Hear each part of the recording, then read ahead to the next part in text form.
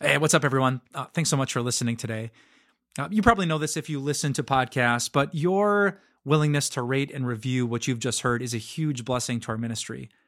Really, without that, it's almost impossible for people to find us and be blessed by us. So would you take just a second to rate and review this podcast? Thank you so much. The other day, my wife and I went for a hike, and it was a little bit of a drive, so we stopped for coffee along the way at this little coffee shop in a small town. And when we got our coffees, I noticed that there on the sleeve, there was a little message. It said, "On this earth too," and then there was a blank.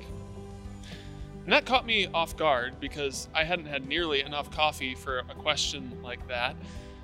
But as I started to sip my coffee and wake up a little bit more, I started to think about how I would fill in that blank.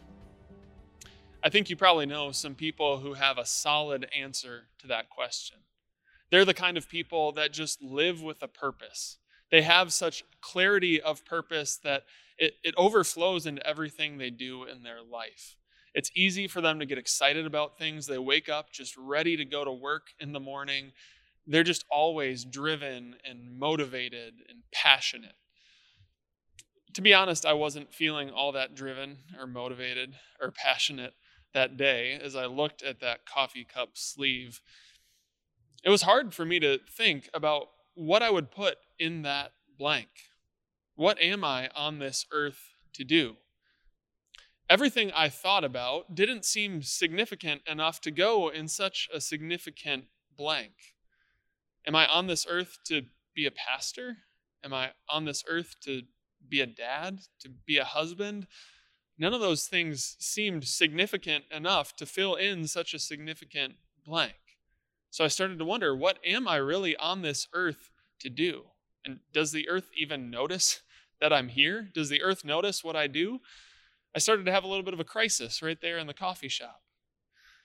But then I went for my hike, and I thought about it a little bit more over the days and weeks ahead. And what I came back to was the passage, Ephesians 2, verse 10. It says, "For we are God's handiwork, created in Christ Jesus to do good works, which God has prepared in advance for us to do." There's a lot in that passage that's helpful. First of all, we're God's handiwork. So God made us, and God doesn't do anything by accident. So God made us on purpose.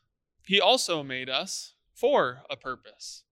The passage says that we are created in Christ Jesus to do good works, which God has prepared in advance for us to do.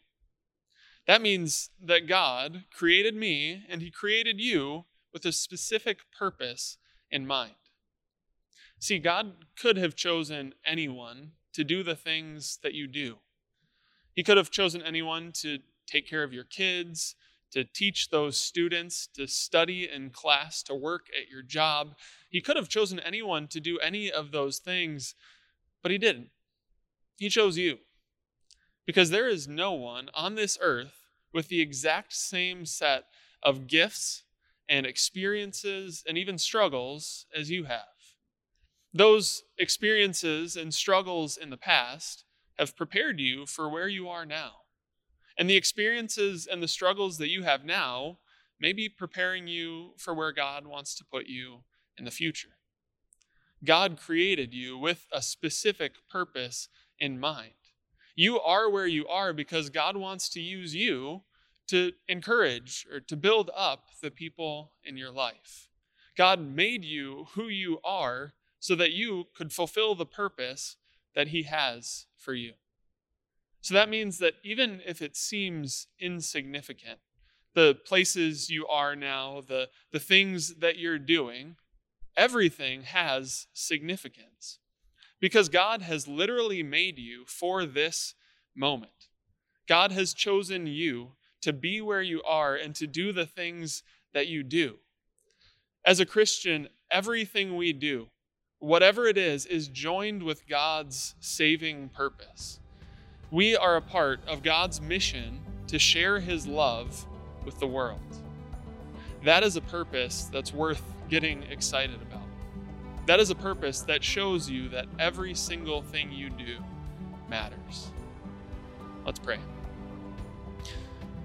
Dear Heavenly Father, it's so easy to get discouraged when we don't see the results we want of the things that we're doing. It's easy to think that what we do doesn't matter, that we are small and insignificant. But you show us in your word that what we do does matter because you've made us specifically for these moments. You've made us for the purpose that you have for us, to do the good works that you've prepared in advance for us to do. Help us to see that and to see the meaning and the purpose that you place behind everything we do, because it joins us to your saving purpose of sharing your love with the world. We ask this in Jesus' name. Amen.